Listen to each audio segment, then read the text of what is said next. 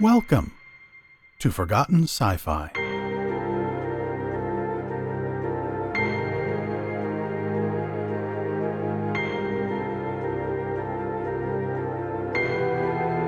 This is In the Abyss by H.G. Wells.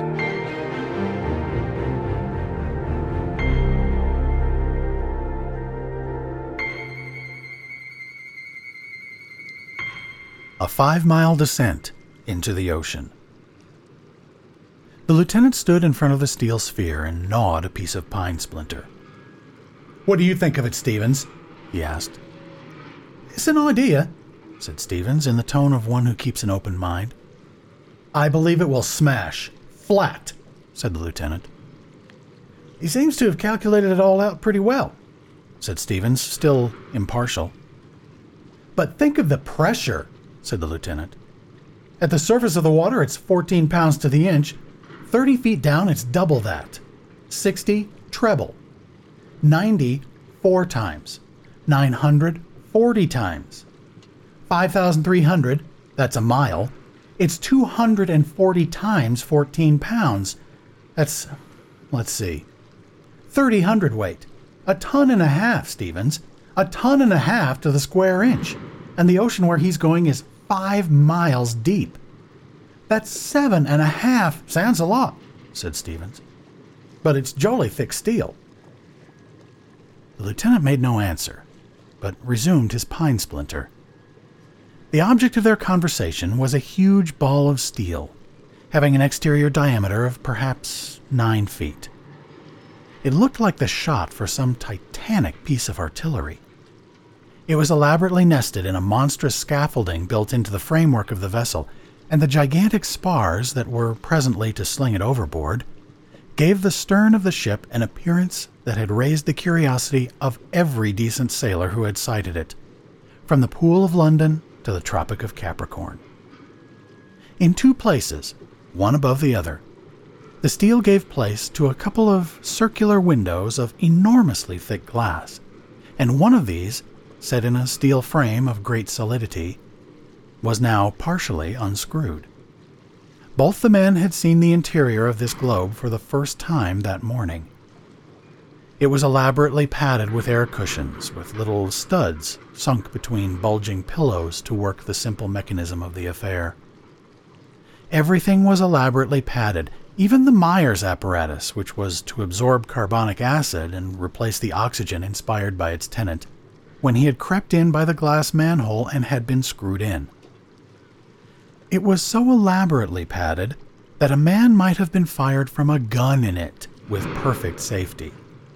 And it had need to be, for presently a man was to crawl in through that glass manhole, to be screwed up tightly, and to be flung overboard, and to sink down, down, down, for 5 miles. Even as the lieutenant said, it had taken the strongest hold of his imagination. It made him a bore at mess. And he found Stevens, the new arrival aboard, a godsend to talk about it over and over again. "It's my opinion," said the lieutenant, that glass will simply bend in and bulge and smash under a pressure of that sort. Dalbray has made rocks run like water under big pressure. And you mark my words, if the glass did break in, said Stevens, what then? The water would shoot in like a jet of iron. Have you ever felt a straight jet of high-pressure water? It would hit as hard as a bullet. It would simply smash him and flatten him. It would tear down his throat and into his lungs. It would blow his ears in. What a detailed imagination you have, protested Stevens, who saw things vividly. It's a simple statement of the inevitable, said the lieutenant. And the globe? Would just give out a few little bubbles, and it would settle down comfortably against the Day of Judgment among the oozes and the bottom clay, with poor Elstead spread over his own smashed cushions like butter over bread. He repeated this sentence as though he liked it very much. Like butter over bread, he said. Having a look at the jigger?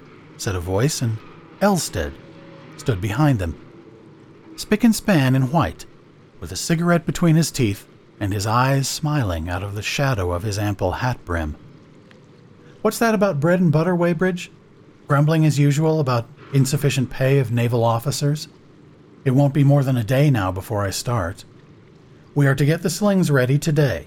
This clean sky and gentle swell is just the kind of thing for swinging off a dozen tons of lead and iron, isn't it?" "It won't affect you much," said Weybridge. "No. 70 or 80 feet down, and I shall be there in a dozen seconds. There's not a particle moving, though the wind shriek itself hoarse up above, and the water lifts halfway to the clouds. Now, down there—" He moved to the side of the ship, and the other two followed him. All three leaned on their elbows and stared down into the yellow-green water.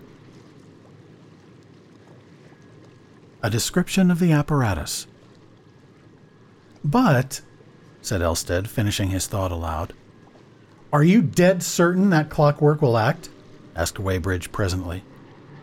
"It has worked 35 times, said Elstead. "It's bound to work." "But if it doesn't, why shouldn't it?" "I wouldn't go down in that confounded thing," said Weybridge, "for 20,000 pounds. "Cheerful chap you are," said Elstead, and spat sociably at a bubble below. "I don't understand yet how you mean to work the thing," said Stevens. "In the first place, I'm screwed into the sphere," said Elstead. "And when I've turned the electric light off and on 3 times to show I'm cheerful, I'm swung out over the stern by that crane, with all those big lead sinkers slung below me. The top lead weight has a roller carrying 100 fathoms of strong cord rolled up, and that's all that joins the sinkers to the sphere except the slings that will be cut when the affair is dropped. We use cord rather than wire rope because it's easier to cut and more buoyant. Necessary points, as you will see. Through each of these lead weights you notice there is a hole, and an iron rod will be run through that and will project 6 feet on the lower side. If that rod is rammed up from below, it knocks up a lever and sets the clockwork in motion at the side of the cylinder on which the cord winds. Very well. The whole affair is lowered gently into the water and the slings are cut. The sphere floats. With the air in it, it's lighter than water. But the lead weights go down straight, and the cord runs out. When the cord is all paid out, the sphere will go down too, pulled down by the cord." "But why the cord?" asked Stevens. "Why not fasten the weights directly to the sphere?" "Because of the smash down below. The whole affair will go rushing down mile after mile at a headlong pace at last. It would be knocked to pieces on the bottom if it wasn't for that cord, but the weights will hit the bottom, and directly they do, the buoyancy of the sphere will come into play. It will go on sinking slower and slower, come to a stop at last, and then begin to float upward again. That's where the clockwork comes in. Directly the weights smash against the sea bottom, the rod will be knocked through and will kick up the clockwork, and the cord will be rewound on the reel. I shall be lugged down to the sea bottom. There I shall stay for half an hour with the electric light on, looking about me. Then the clockwork will release a spring knife. The cord will be cut, and up I shall rush again like a soda water bubble. The cord itself will help the flotation." "And if you should chance to hit a ship," said Weybridge. "I should come up at such a pace I should go clean through it," said Elstead. "Like a cannonball." "You needn't worry about that." "And suppose some nimble crustacean should wriggle into your clockwork?" "It would be a pressing sort of invitation for me to stop," said Elstead, turning his back on the water and staring at the sphere. Starting the descent. They had swung Elstead overboard by 11 o'clock. The day was serenely bright and calm, with the horizon lost in haze.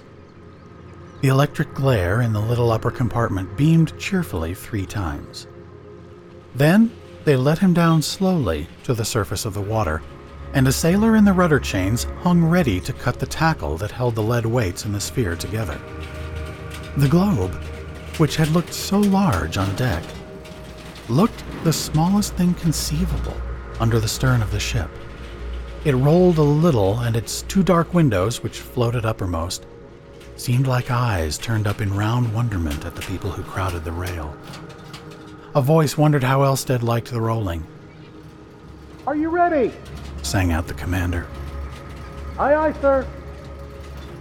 "Then let her go." The rope of the tackle tightened against the blade and was cut, and an eddy rolled over the globe in a grotesquely helpless fashion. Someone waved a handkerchief. Someone else tried an ineffectual cheer.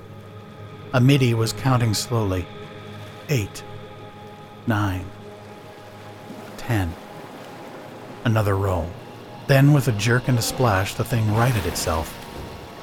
It seemed to be stationary for a moment, to grow rapidly smaller, and then the water closed over it, and it became visible, enlarged by refraction, and dimmer below the surface. Before one could count 3, it had disappeared. There was a flicker of white light far down in the water that diminished to a speck and vanished. Then, suddenly, the screw of the cruiser began to rotate. The water was crickled. The shark disappeared in a wrinkled confusion, and a torrent of foam rushed across the crystalline clearness that had swallowed up Elstead. "What's the idea?" said one AB to another. "We're going to lay off about a couple of miles. Fear he should hit us when he comes up," said his mate. The ship steamed slowly to her new position. Aboard her, almost everyone who was unoccupied remained watching the wreathing swell into which the sphere had sunk. For the next half hour, it is doubtful if a word was spoken that did not bear directly or indirectly on Elstead. The December sure was now high in the sky, and the heat very considerable. "He'll be cold enough down there," said Weybridge. "They say that below a certain depth, seawater's always just about freezing." "Where'll he come up?" asked Stevens. "I've lost my bearings." "That's the spot," said the commander, who prided himself on his omniscience. He extended a precise finger southeastward. "And this, I reckon, is pretty nearly the moment," he said. "He's been 35 minutes. "How long does it take to reach the bottom of the ocean?" asked Stevens. "For a depth of 5 miles and reckoning, as we did, an acceleration of 2 feet per second, both ways is just about 5 minutes. Suspense and waiting. "Then he's overdue," says Weybridge. "Pretty nearly," said the commander. "I suppose it takes a few minutes for that cord of his to wind in." "I forgot that," said Weybridge, evidently relieved. And then began the suspense. A minute slowly dragged itself out, and no sphere shot out of the water. Another followed, and nothing broke the low, oily swell. The sailors explained to one another that little point about the winding in of the cord. The rigging was dotted with expectant faces. "Come up, Elstead!" called one hairy-chested salt impatiently, and the others caught it up and shouted as though they were waiting for the curtain of a theater to rise. The commander glanced irritably at them. "Of course, if the acceleration's less than 2, he said, "he'll be all the longer. We aren't absolutely certain if that was the proper figure. I'm no slavish believer in calculations." Stevens agreed concisely. No one on the quarterdeck spoke for a couple of minutes. Then Stevens' watch case clicked. When, 21 minutes after, the sun reached the zenith, they were still waiting for the globe to reappear, and not a man aboard had dared to whisper that hope was dead. It was Weybridge who first gave expression to that realization. He spoke while the sound of 8 bells still hung in the air. "I always distrusted that window," he said quite suddenly to Stevens. "Good God," said Stevens. "You don't think—" "Well," said Weybridge, and left the rest to his imagination. "I'm no great believer in calculations myself," said the commander dubiously, "so that I'm not altogether hopeless yet." And at midnight, the gunboat was steaming slowly in a spiral round the spot where the globe had sunk, and the white beam of the electric light fled and halted and swept discontentedly onward again over the waste of phosphorescent waters under the little stars. "If his window hasn't burst and smashed him," said Weybridge, "then it's a cursed sight worse, for his clockwork has gone wrong and he's alive now, 5 miles under our feet, down there in the cold and dark, anchored in that little bubble of his where never a ray of light has shone or a human being lived since the waters were gathered together. He's there without food, feeling hungry and thirsty and scared, wondering whether he'll starve or stifle. Which will it be? The Myers apparatus is running out, I suppose. How long do they last?" "Good heavens!" he exclaimed. "What little things we are! What daring little devils!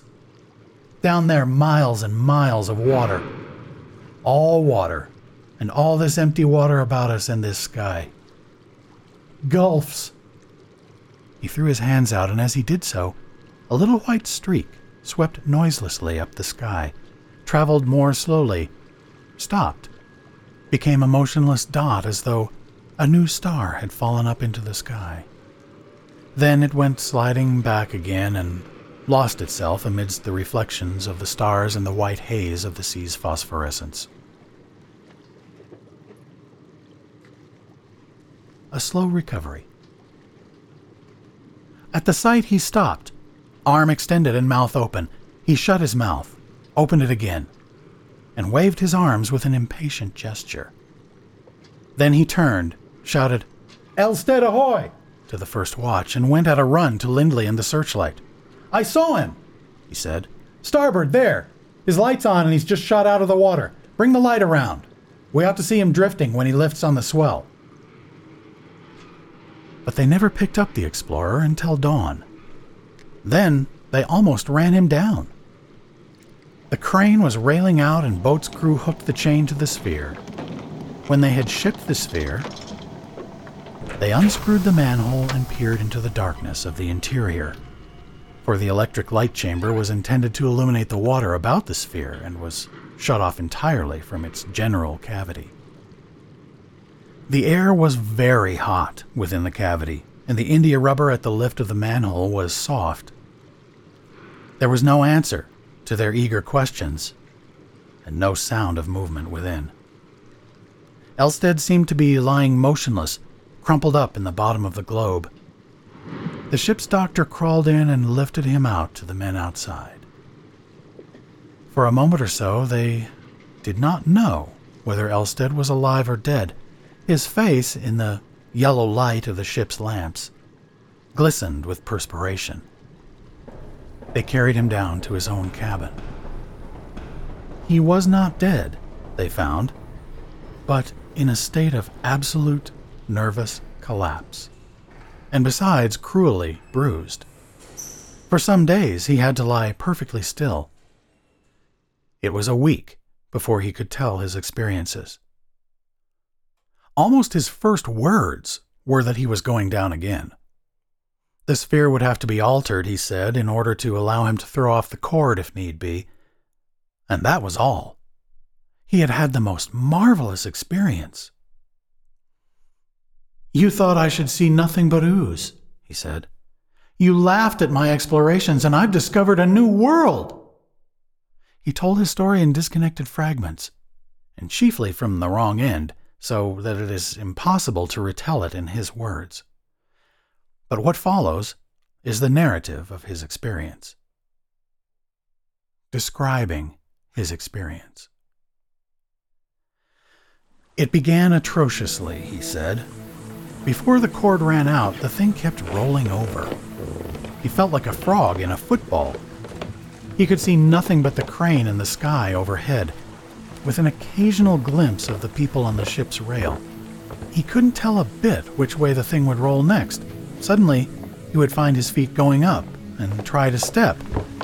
And over he went, rolling head over heels and just anyhow on the padding. Any other shape would have been more comfortable, but no other shape was to be relied upon under the huge pressure of the nethermost abyss. Suddenly, the swaying ceased. The globe righted, and when he had picked himself up, he saw the water all about him greeny blue, with an attenuated light filtering down from above, and a shoal of little floating things went rushing up past him as it seemed to him towards the light. And even as he looked, it grew darker and darker, until the water above was as dark as midnight sky, albeit of a greener shade, and the water below black. And little transparent things in the water developed a faint glint of luminosity and shot past him in faint greenish streaks. And the feeling of falling, it was just like the start of a lift, he said, only it kept on. One has to imagine what that means, that keeping on. It was then of all times that Elstead repented of his adventure. He saw the chances against him in an altogether new light. He thought of the big cuttlefish people knew to exist in the middle waters, the kind of things they find half-digested in whales at times, or floating dead and rotten and half-eaten by fish. Suppose one caught hold and wouldn't let go? And had the clockwork really been sufficiently tested? But whether he wanted to go on or to go back mattered not the slightest now. In 50 seconds, everything was as black as night outside, except where the beam from his light struck through the waters and picked out every now and then some fish or scrap of sinking matter. They flashed by too fast for him to see what they were. Once, he thinks, he passed a shark. And then the sphere began to get hot by friction against the water. They had underestimated this, it seems. The first thing he noticed was that he was perspiring. And then he heard a hissing growing louder under his feet and saw a lot of little bubbles, very little bubbles they were, rushing upward like a fan through the water outside. Steam! He felt the window and it was hot. He turned on the minute glow lamp that lit his own cavity, looked at the padded watch by the studs, and saw he had been traveling 1 or 2 minutes. It came into his head that the window would crack through the conflict of temperatures, for he knew the bottom water is very near freezing. Then, suddenly, the floor of the sphere seemed to press against his feet. The rush of bubbles outside grew slower and slower, and the hissing diminished. The sphere rolled a little. The window had not cracked, nothing had given, and he knew that the dangers of sinking, at any rate, were over. In another minute or so, he would be on the floor of the abyss. He thought, he said, of Stevens and Weybridge and the rest of them 5 miles overhead, higher to him than the very highest clouds that ever floated over land are to us, steaming slowly and staring down and wondering what had happened to him. He peered out of the window. There were no more bubbles now, and the hissing had stopped. Outside there was a heavy blackness, as black as black velvet, except where the electric light pierced the empty water and showed the color of it, a yellow-green. Then 3 things like shapes of fire swam into sight, following each other through the water.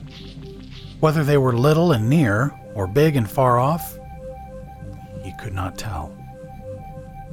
Each was outlined in a bluish light, as bright as the lights of a fishing smack, a light which seemed to be smoking greatly, and all along the sides of them were specks of this, like the lighted portholes of a ship. Their phosphorescence seemed to go out as they came into the radiance of his lamp, and he saw then that they were little fish of some strange sort, with huge heads, vast eyes, and dwindling bodies and tails. Their eyes were turned towards him, and he judged they were following him down. He supposed they were attracted by his glare. Presently, others of the same sort joined them. As he went on down, he noticed that the water became of a pallid color, and that little specks twinkled in his ray like motes in a sunbeam. This was probably due to the clouds of ooze and mud that the impact of his leaden sinkers had disturbed. By the time he was drawn to the lead weights, he was in a dense fog of white that his electric light failed altogether to pierce for more than a few yards, and many minutes elapsed before the hanging sheets of sediment subsided to any extent. Then, lit by his light and by the transient phosphorescence of a distant shoal of fishes, he was able to see, under the huge blackness of the superincumbent water, an undulating expanse of grayish-white ooze, broken here and there by tangled thickets of a growth of sea lilies waving hungry tentacles in the air. Farther away were the graceful, translucent outlines of a group of gigantic sponges. About this floor, there were scattered a number of bristling, flattish tufts of rich purple and black, which he decided must be some sort of sea urchin, and small, large-eyed or blind things having a curious resemblance, some to woodlice and others to lobsters, crawled sluggishly across the track of light and vanished into the obscurity again, leaving furrowed trails behind them. Then, suddenly, the hovering swarm of little fish veered about and came towards him as a flight of starlings might do. They passed over him like a phosphorescent snow, and then he saw behind them some larger creature advancing towards the sphere. An unknown creature of the abyss. At first, he could see it only dimly, a faintly moving figure remotely suggestive of a walking man, and then it came into the spray of light that the lamp shot out. As the glare struck it, it shut its eyes, dazzled. He stared in rigid astonishment. It was a strange vertebrated animal. Its dark purple head was dimly suggestive of a chameleon, but it had such a high forehead and such a brain case as no reptile ever displayed before. The vertical pitch of its face gave it a most extraordinary resemblance to a human being. Two large and protruding eyes projected from sockets in chameleon fashion, and it had a broad reptilian mouth with horny lips beneath its little nostrils.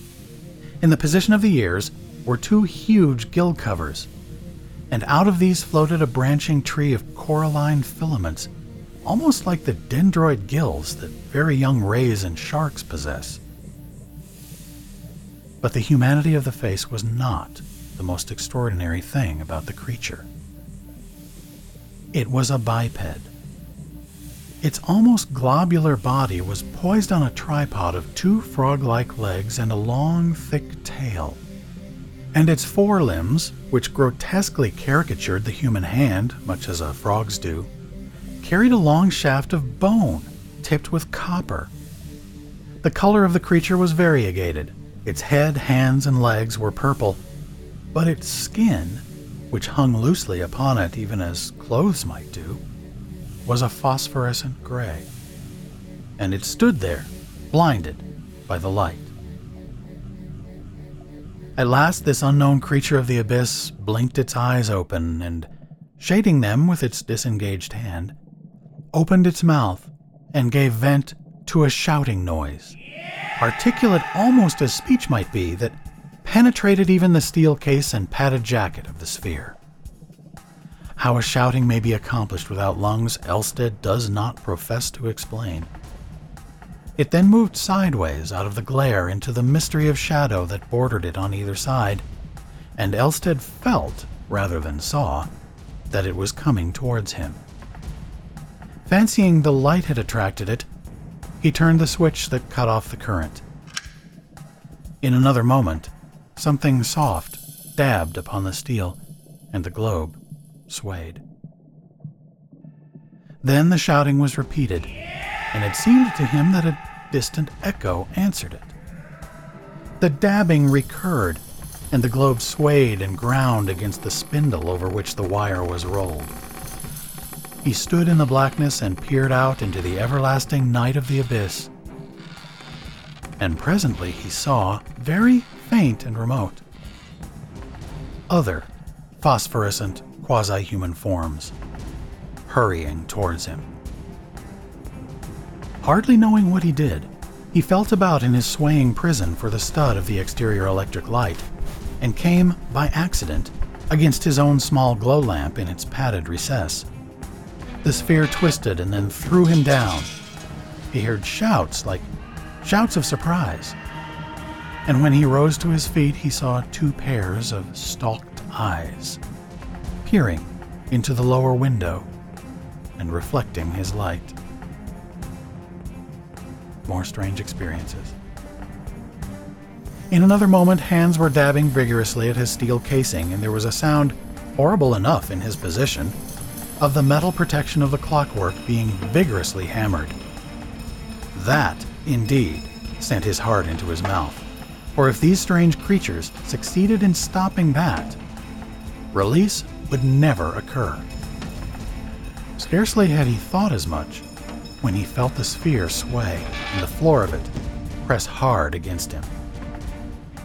He tarried of the small glow lamp that lit the interior and shot the ray of the large light in the separate compartment out into the water.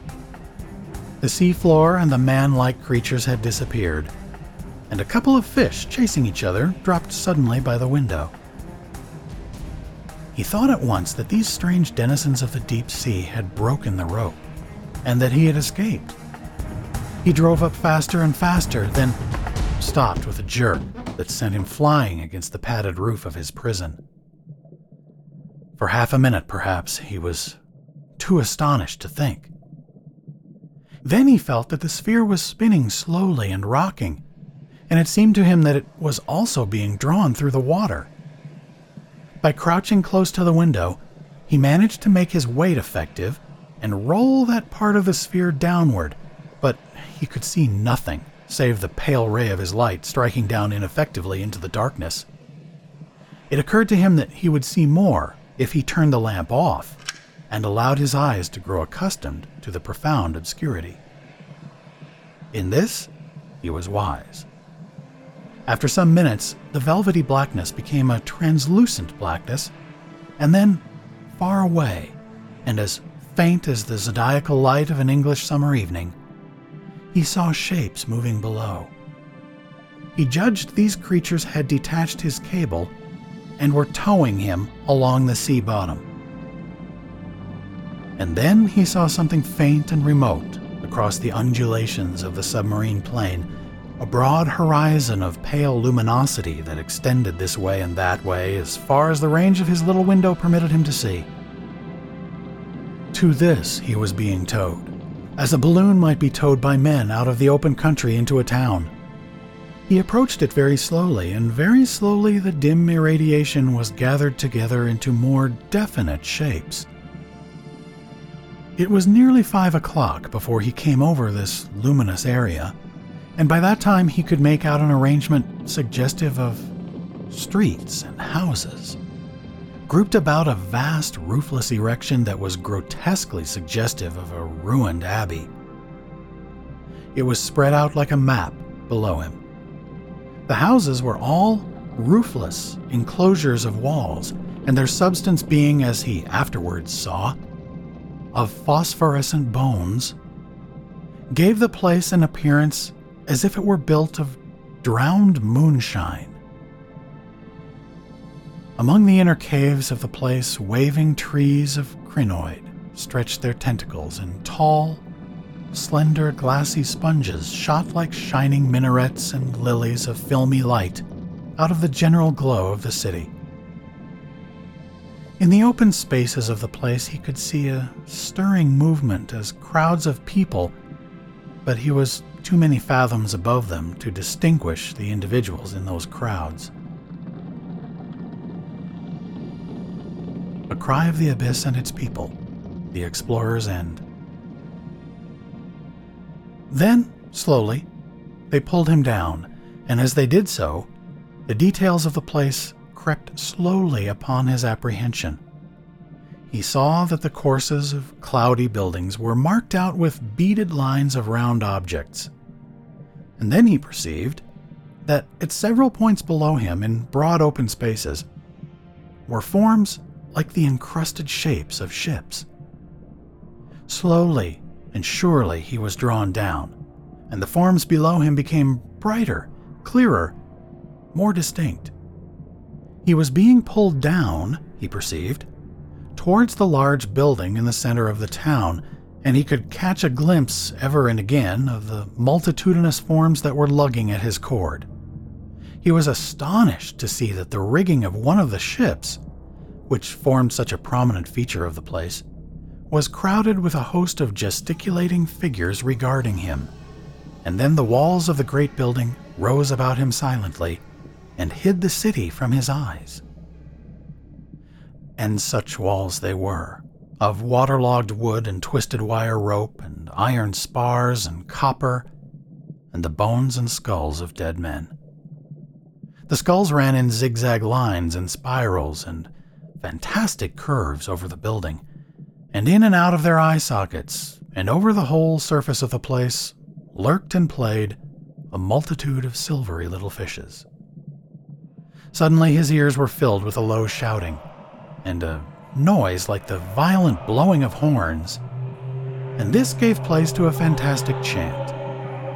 Down the sphere sank, past the huge pointed windows, through which he saw vaguely a great number of these strange ghost-like people regarding him, and at last he came to rest, as it seemed, on a kind of altar that stood in the center of the place.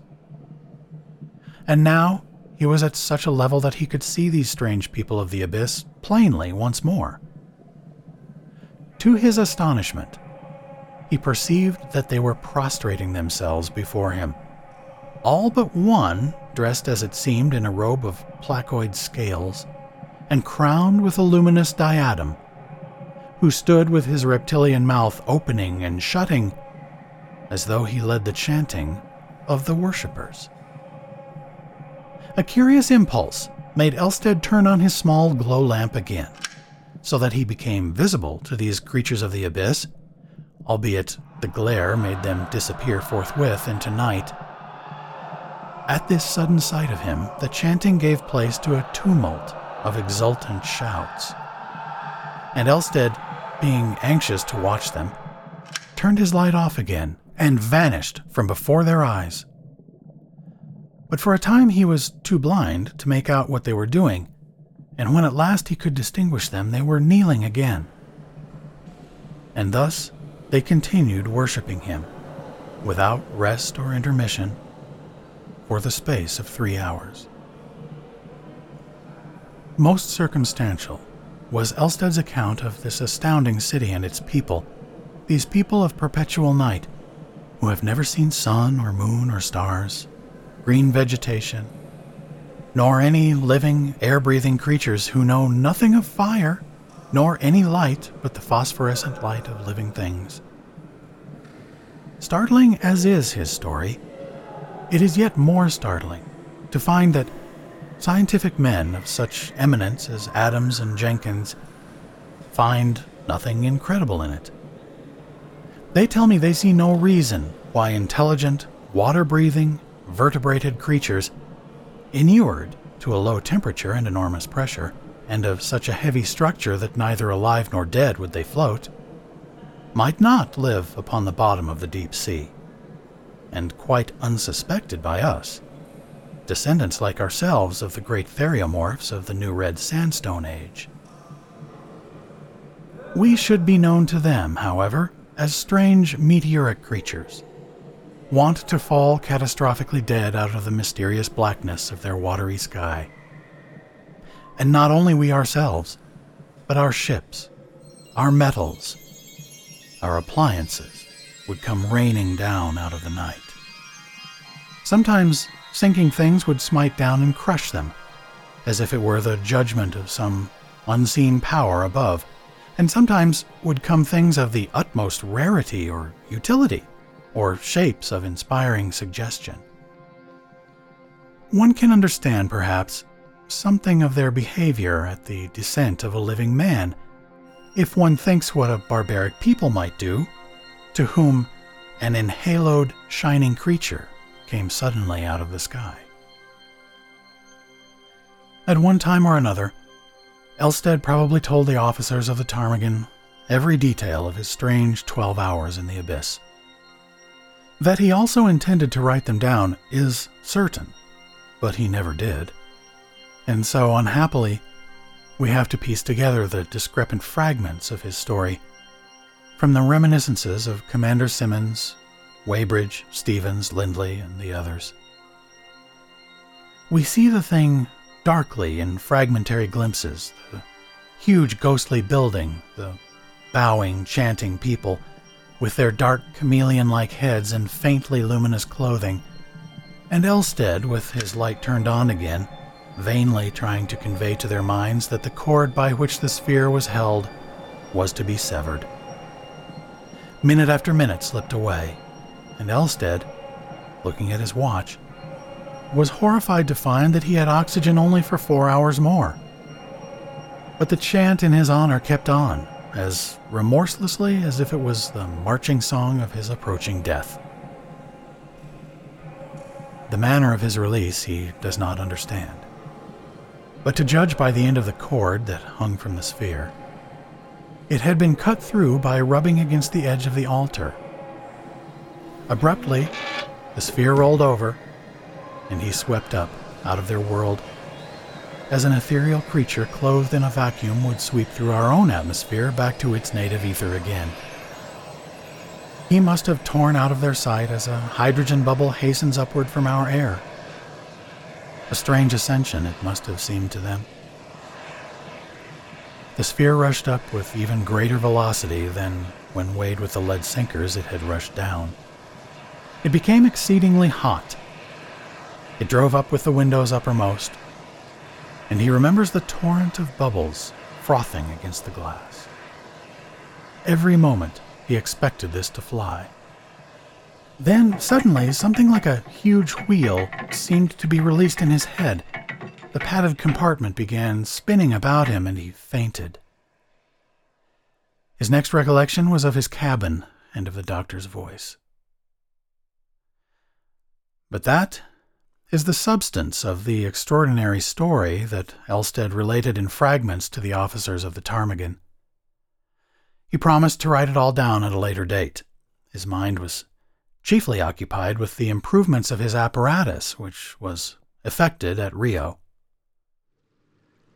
It remains only to tell that on February 2nd, 1896, he made his second descent into the ocean abyss, with the improvements his first experience suggested. What happened, we shall probably never know. He never returned. The Ptarmigan beat about over the point of his submersion, seeking him in vain, for 13 days. Then she returned to Rio, and the news was telegraphed to his friends. So the matter remains for the present. But it is hardly probable that any further attempt will be made to verify his strange story of these hitherto unsuspected cities of the deep sea.